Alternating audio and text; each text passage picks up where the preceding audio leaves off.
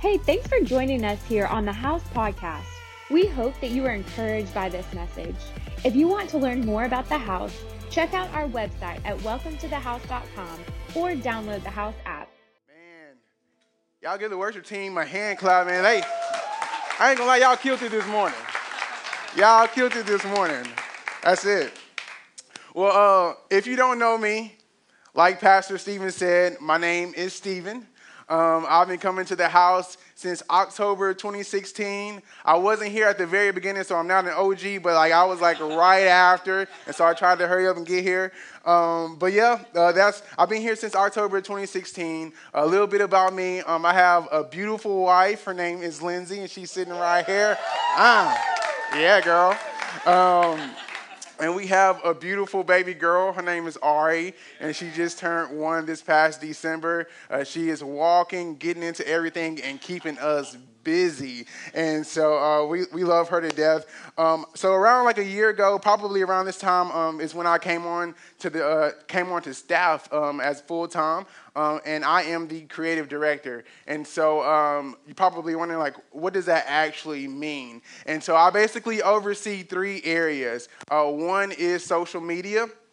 This is people walking around with cameras and their iPhone. And basically, man, we believe that social media, it can still be a place where God can be ministered and where light can be. Because if you looked at social media anytime within the last 2 years, you can see that it can be a dark place. And so they're not paparazzi. They're not here just trying to get you looking all crazy with your worship face. We're trying to tell a story of what God is doing here at the house. And so that shout out to the worship team. Bennett, make sure I look good today. This is my good side, all right?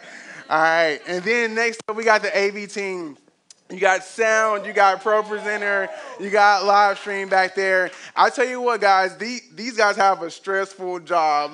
You think you have a hard time? These guys, they're really back there putting in work. But, man, they do an awesome job. They make sure that you guys aren't just singing Watermelon because no words are up here. They make sure that you can follow along with Scripture, and they do a really good, awesome job. And last but not least, we have the worship team. And you just saw them, and you just heard them, right? Man, they bring the fun, and we're here every Thursday alongside with the AV team, really looking to say, how can we prepare and how can we create moments for people to encounter the love of God? And so those are the areas that I oversee and I'm super passionate about. But just to kind of move on here, man, last week, if you wasn't here, we got to celebrate 5 years of ministry, right?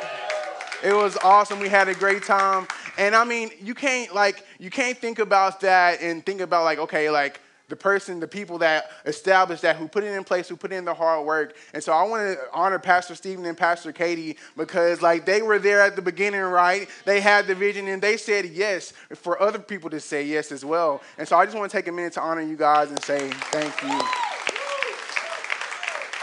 Awesome. Well, hey, you guys look good today, and I'm ready to jump right on in.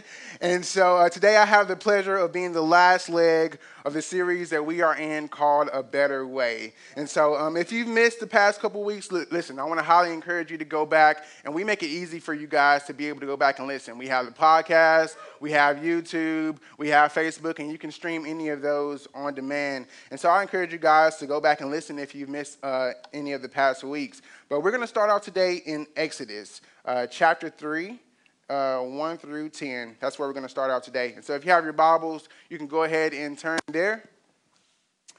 And it says here, one day Moses was tending to the flock of his father-in-law Jethro, the priest of Midian. He led the flock far into the wilderness and came to the mountain of God. Then there the angel of the Lord appeared to him in a blazing fire from the middle of the bush. Moses stared in amazement. Though the bush was engulfed in flames, it didn't burn up. This is amazing, Moses said to himself. Why isn't that bush burning up? I must go see it. Verse 4, when the Lord saw Moses coming to take a closer look, God called to him from the middle of the bush, saying, Moses, Moses. And Moses said, here I am. Do not come any closer, the Lord warned. Take off your sandals, for you are standing on holy ground. I am the God of your father, the God of Abraham, the God of Isaac, and the God of Jacob. When Moses heard this, he covered his face because he was afraid to look at God. Then the Lord told him, I have certainly seen the oppression of my people in Egypt. I have heard the cries of distress because of the harsh slave masters. Yes, I am aware of the suffering. So I have come down to rescue them from the power of the Egyptians and lead them out of Egypt into their own fertile and spacious land. It is a land flowing with milk and honey. Come on, somebody. The land where the Canaanites, the Hittites, the Amorites, Perizzites, the Hivites, and the Jebusites, all the ites, that's where they now are. So the cry of the people of Israel have reached me, and I have seen how harshly the Egyptians abused them. Now go. For I am sending you to Pharaoh. You must lead my people, Israel, out of Egypt. Now, I know that this is a super popular story. Like, everybody knows this story. But if you read the 2 chapters before this, you can see that Moses has a pretty crazy past, right? Like, this dude was born in an era where the king of Egypt makes a mandate. He's like, you know what? Like, the number of the Israelites are getting too large. And so what we're going to do is we're going to enslave them, and then we're also going to kill, like, all of the newborn Hebrew that are male. And so, like, this isn't a great time for Moses because he fits all of those categories, right? He's right in the boat. And so, but Moses, the Bible says that Moses' mom sees that Moses is special. So she hides him, right? And she keeps him a secret for as long as she can. And when she can no longer keep him a secret, she makes a little waterproof basket and she puts him on the river. And like, man, hopefully you're going to make it. And just so happens, like he's found by the princess of the guy who makes the kill order. Like, how crazy is that, right? And so picture him growing up like this happens. He gets saved, and the Pharaoh, the princess of the Pharaoh, basically says, okay, like I want to keep this dude alive, and it turns out so crazy because his parents actually be the ones that nurse him and keep him alive until he comes back to Pharaoh's daughter. But picture this: like Moses is growing up, probably not really fitting in on either side, right? So like he looks like an Israelite, but he dresses like an Egyptian and probably like is talking like them and he looks like them. And so it's probably weird for this guy. He's like, man, like I don't know exactly where I fit in here. And as he's growing up, he's seeing how like the Israelites are being treated. He's seeing the harsh treatment on them. He's seeing how they're enslaved and how they're really just getting, like they're condemned. They're being whipped. They're being told to build things. And like this stuff is all crazy to him. And so like he's growing up, and at some point he takes matters into his own hand. He's like, you know what? Like I see this and I feel like it's not right and I need to do something. And he ends up killing a guard. That's crazy. And so he kills the guard, and he has to escape because he's like, he doesn't want to deal with the repercussions of that. So he leaves. Moses goes to a foreign land. He starts fresh. He starts a family, and he becomes a shepherd. Like this dude said, like, you know what? I'm going to 180 this thing. I'm going to do a whole nother different thing. And so now we're here, and God is speaking to Moses about like what God is planning to do.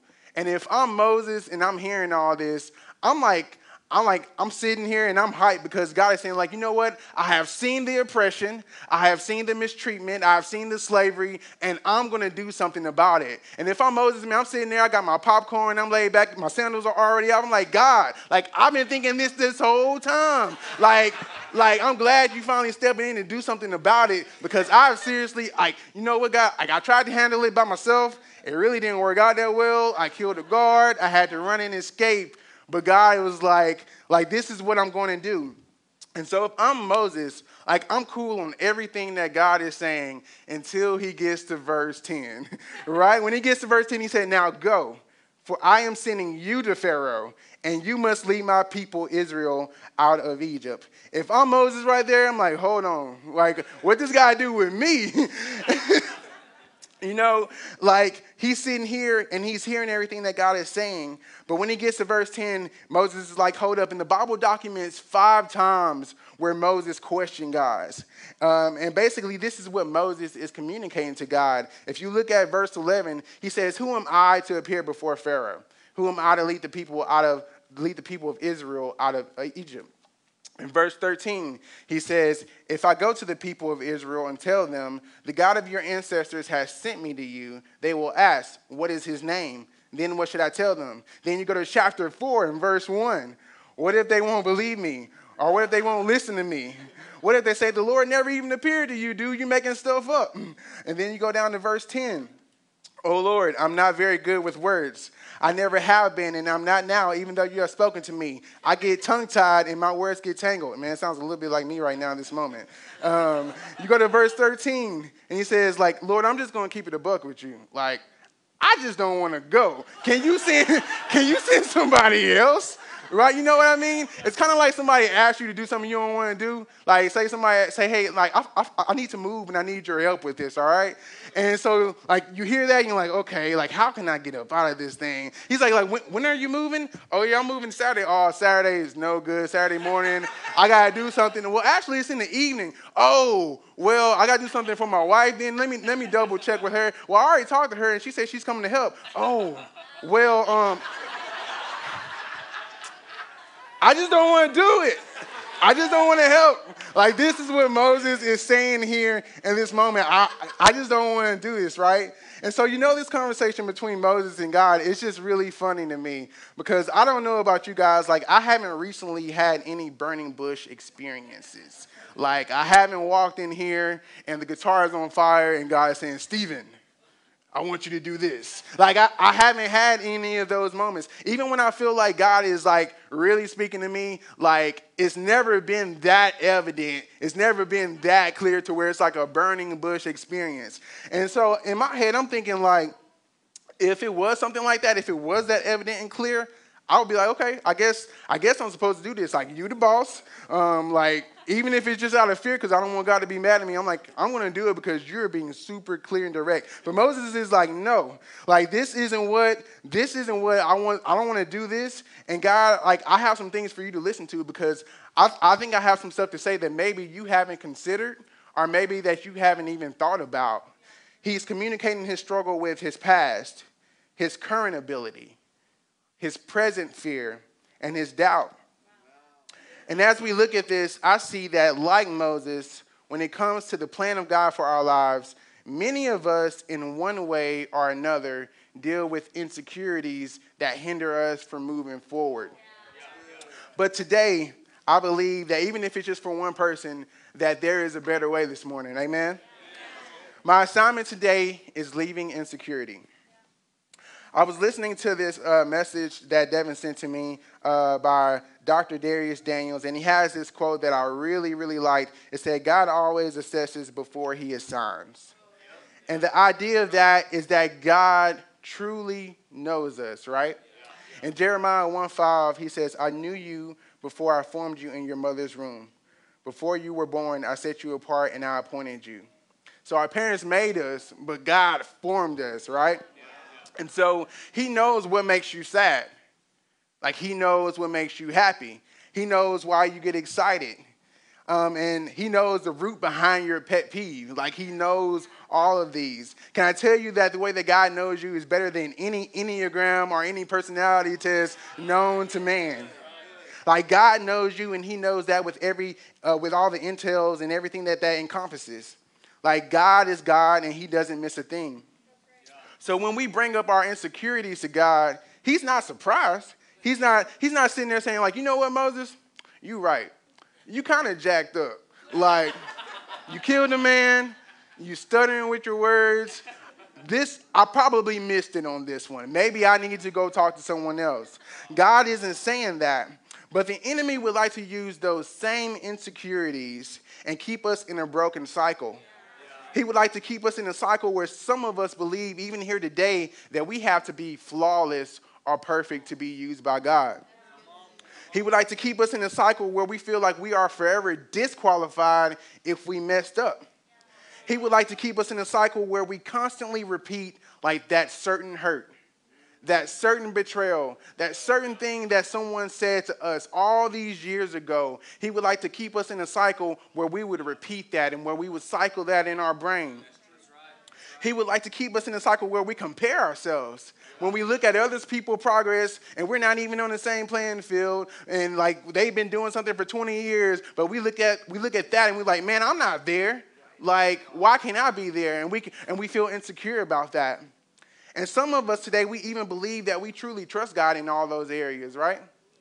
We say, God, like, I trust you. But the reality is we don't trust God, and we don't even trust other people. And so we avoid help altogether, and we try to fix things on our own. And the enemy is banking for us to live like that. Like, he is banking for us to say, like, I'm going to take things into my own court, because he knows that if we live with insecurity, we can only go so far, especially in the kingdom.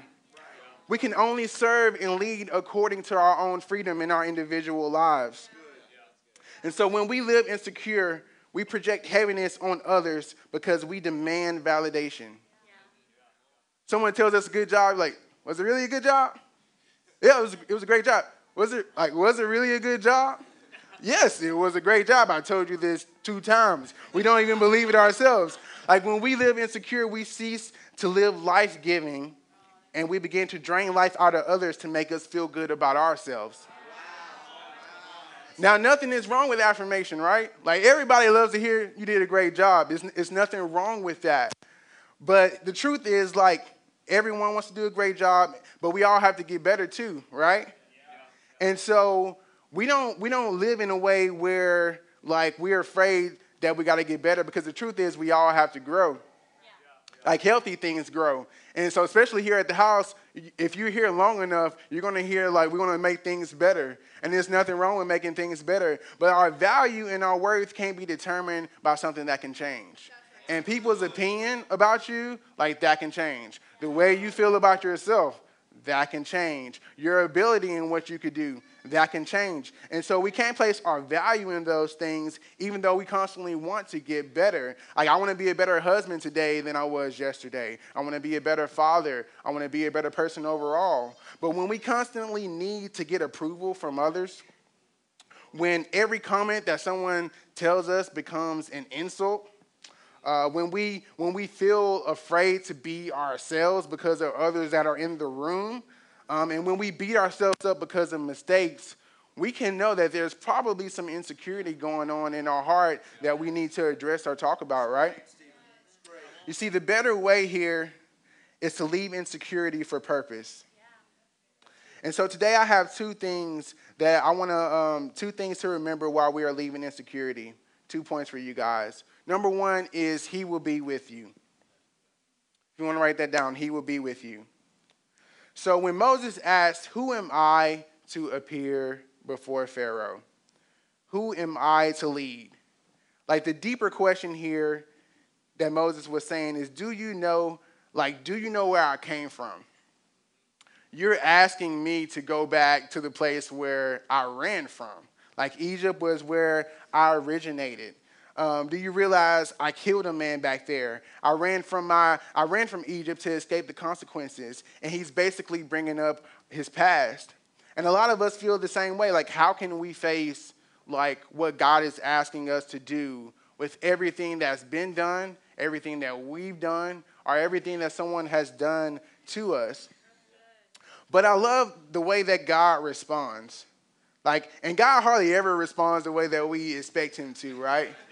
Like, we ask, like, God, we want a yes and an amen. And he's like, well, actually, I need you to slow down. Or we want God to slow us down. We say, actually, I want you to move. Like, God hardly ever responds in the way that we want him to respond. But he responds in such a profound way here, in the way that he was saying, like, yes, I understand. I know everything that you've done. I know everything that's happened. But I still have a calling for you. And the reality is, like, what you're asking about and what you're telling me about, that's not the focus.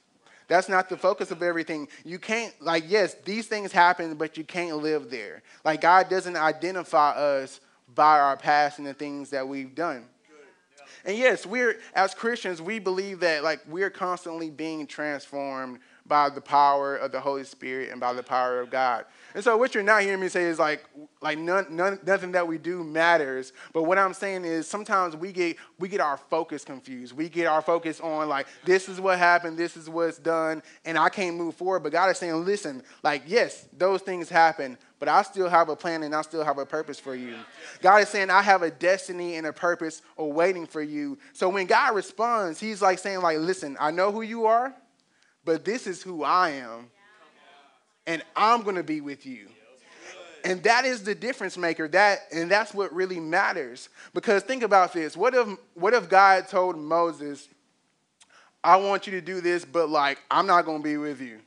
So picture Moses, he's stuttering.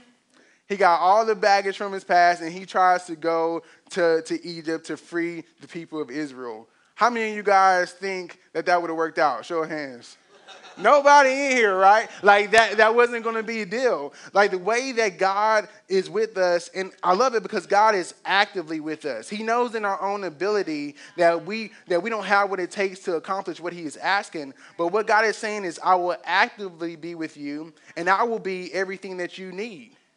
So in every area that you lack, like I'm going to be there, and I'm going to make a way where there seems to be no way, because I am God. And something happens when we begin to walk in that revelation. Something happens when we begin to walk in that conviction. We live differently. When we begin to live like that, we see that, okay, I can step into confidence now because I know the one who actually goes before me. I know the one who is behind me. I know which team I'm on. And I know that, yes, I lack here and I fear here. But God is stepping in that gap and saying, I am making up the difference. And I am stepping into something that's going to help you to be able to accomplish what I have for you. So whatever you lack, he can make it out of nothing. Like, this is the God that made the universe, right? Sometimes I think we miss this. We say, oh, yeah, he's with us, and, like, that's cliche, and I know this. Stephen, you can keep on moving. But no, this is the God who made something out of nothing. This is the God who reigns supreme. This is the God that, like, every name must bow underneath him, and he exists, and he is, like, supreme. And so this is the God that walks with us. He isn't passive. He is actively with us. And point 2 here is he equips you. You know, when Moses was concerned about the opinion of others, he was like, man, God, like, what if they won't believe me? Like, what if they say, like, man, you totally missed it? Like, what if you say, like, the Lord never appeared to you? God is saying, what is in your hand? You see, if you go back and read this, Moses had his staff, he had his cloak, and God, I believe that he equips every last one of us with a gift. Whether we know it or not. I know some people who know their gift, they're operating in it, and they love it. I know some people who, like, they're still trying to find that. That doesn't mean that God doesn't have a gift for you. God has a gift for you, and through staying apart, through going to life groups, through doing coffee with people, by staying in community, sometimes that's when those gifts begin to come up. But God is saying, what is in your hand? He uses those gifts he has given us to produce undeniable fruit. And the proof will always be in the fruit. So we don't worry about the opinion of others because signs and wonders will always follow. If you go back and read everything that God did through Moses to get the children of Israel out of Egypt, bro, like it's crazy. Like turning the water into blood, the locusts, the frogs, everything that Moses was doing was because he was using the gifts that God had, like, basically equipped him to go with and do. And the thing about fruit is, like, no one can deny that. When you're operating in your gift and people know, like, and you know especially where you came from, like, who can deny that? When someone goes through freedom and they've been struggling for years with something, but they come out on the other side of that thing, they're healed, they're transformed, and they're stepping into more. Who can deny that? When maybe you're not a not so nice type of individual, you're kind of, maybe you're a little rude. I ain't talking about nobody in here, but maybe like by yourself, like you're just kind of mean. You don't like to talk to nobody. You would rather be alone. But you get connected to God and you get connected to a church. And Sunday automatically, for some reason, it becomes exciting for you now. You're like ready to see your people. You're like ready to see your team. You're ready to jump in worship. You're ready to amen the pastor. You can do that now if you want to. You're ready to be a part of what God is doing, and you're transformed, and people identify you as a person of joy instead of a person of like, I don't know what you want to call that person. Like, who can deny that proof? And so the proof will always be in the fruit every single time. And basically, like, people can't deny transformation. So point one is basically that he will be with you. And point two is he equips you. When Moses was concerned about his ability to speak, and so we go from people's opinions, and then we go to ability, God is saying that he still didn't make a mistake. You're like, God, I don't know if I'm built like this. I don't know if I'm able to handle what you are wanting me to do. God is saying, again, he didn't make a mistake. In 2 Corinthians 12, 9 through 10, Paul is talking about boasting in our weakness. And Paul, as he's talking, God is saying to him, like, my grace is all you need. My power works best in weakness. Like Pastor Stephen even said, like, not too long ago, like, where we are weak, that is where God is strong.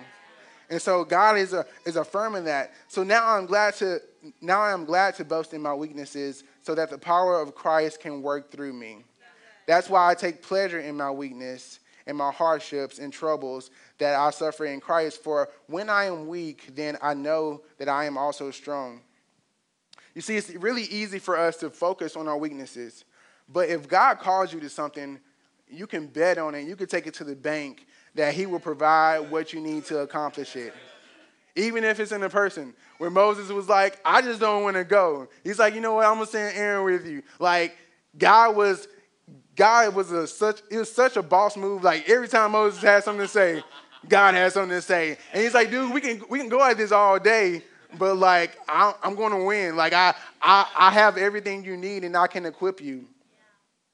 And God isn't like, I think we think about God sometime and we think he's like the corporate world or something like that. Like, if you go to any big major company and they have an opening or a position that they want to fill, like, yes, they are looking for the most qualified person. They're looking for someone who has the degree, the 10 years of experience, the teams that they've worked with. Like, yes, they are looking for that guy. And I think sometimes we see God as like that. We're like, well, I don't fit those qualifications. And like, who made that up? Like, we did. Like God is saying, like, listen, the qualification is in the call. Like, if I call you to it, you're already qualified. Even if it seems like your present ability isn't like where you think it should be, basically in this call and through time, I'm going to get you to where you need to be. And so the first point again is he will be with you. And the second point is he equips you. Somebody say that. Say he will equip you. Man. And so basically when we are secure in the Lord, I believe that is when we realize that we can touch ministry. You see, I'm not a doctor, I'm not a therapist, I'm not any of those things, and I never would claim to be. But if you read through this, like, you can clearly see that Moses was dealing with insecurities. He was dealing with his past. He was dealing with the things that he did, the things that happened to him. He was dealing with his ability that he felt that he was struggling with because he wasn't up to par with what it seems like was required for him. But I think it's super important that when we face insecurities, that it's important for us to look at it through a spiritual lens. Not just for face value, not just what's happening in real time. I think it's important for us to step back and to look at it in a spiritual lens. Because the reality is our insecurities are there for a reason. And both the enemy and God wants to use our insecurity. You see, the enemy, again, he wants to use our insecurity to keep us in a trap. He wants to keep us in a cycle, and he wants to stunt our growth. But God is looking at our insecurity, and he's saying, look, listen, this is an indicator and an opportunity for us to give it to him. You see, at the end of everything that God was saying to Moses, like, Moses still had to make a choice. And I think sometimes we can get all the way up until that point. God has reaffirmed everything. He's like, dude, I got your back. I'm going to be with you. I'm going to equip you. And we can still be on the threshold of like not really stepping into it. But today, like, just like Moses, like eventually he had to take a step. And even though Moses had to deal with all of those thoughts to work through, I bet those same insecurities that felt so big, that had him stifled, that had him condemned, those insecurities that felt so huge, like on the other side of obedience, on the other side of where like God had breakthrough after breakthrough, provided and made sure that he was taken care of, that those insecurities at that point felt so small. But the reality is, like, you will never get to the point where you see that those insecurities can be taken care of by God without moving forward.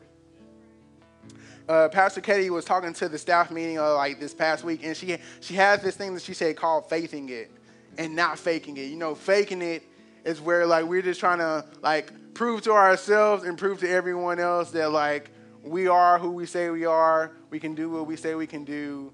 But faithing it is when we are trusting in God, right? And we go through and we take a step forward even if we are not feeling it in that exact moment. Because the reality is if we wait till we feel it, we will never go. We will never take a step. Because you can feel it one day and not feel it the next day. You're like, man, what did I do? I'm gonna take this back. I'm not gonna really step into this. But I love this because God gave Moses a sign. If you go back to Exodus 3:12, the sign was when you have brought the people out of Egypt, you will worship God at this very mountain. And this was before Moses said everything that he had to say to God. Like he says this the first time. He's like, he gives Moses this sign when he said, like, who am I to appear before Pharaoh? Who am I to lead? And I believe that was almost like God was prophesying this over him. He was saying like I believe that God was basically saying for us, like, I've already seen what's going to happen. I've already seen that you're going to overcome how you feel. I already see that lack of confidence, that insecurity, and you're going to move forward and you're actually going to do what I have for you to do. And after you do that, you're going to be able to come back to the very thing that stopped you originally and worship God for everything that he has done. You see, God already sees your end.